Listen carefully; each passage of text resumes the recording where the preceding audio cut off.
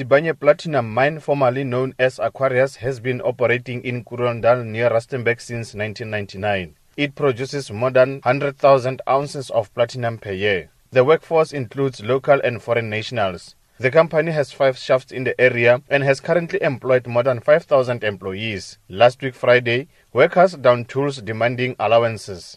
Following the court interdict, the union decided to suspend the strike.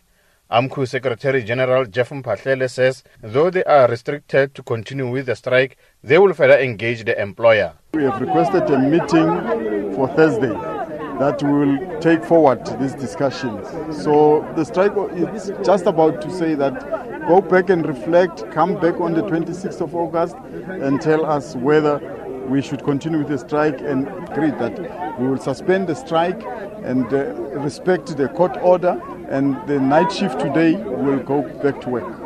And all other shifts will follow tomorrow morning.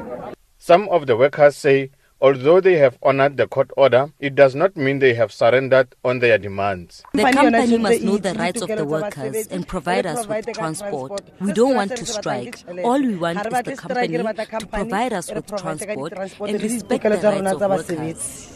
Our employer is doing nothing, so the court order must look at the issues of the employer, and there is no safety for us as employees of Aquarius. Spokesperson for Sibanye Platinum Mine, James Wellstead, says they will continue to negotiate with AMCU as the majority union to resolve outstanding issues. Obviously, AMCU is an important stakeholder at Sibanye Gold's operations, all of its operations.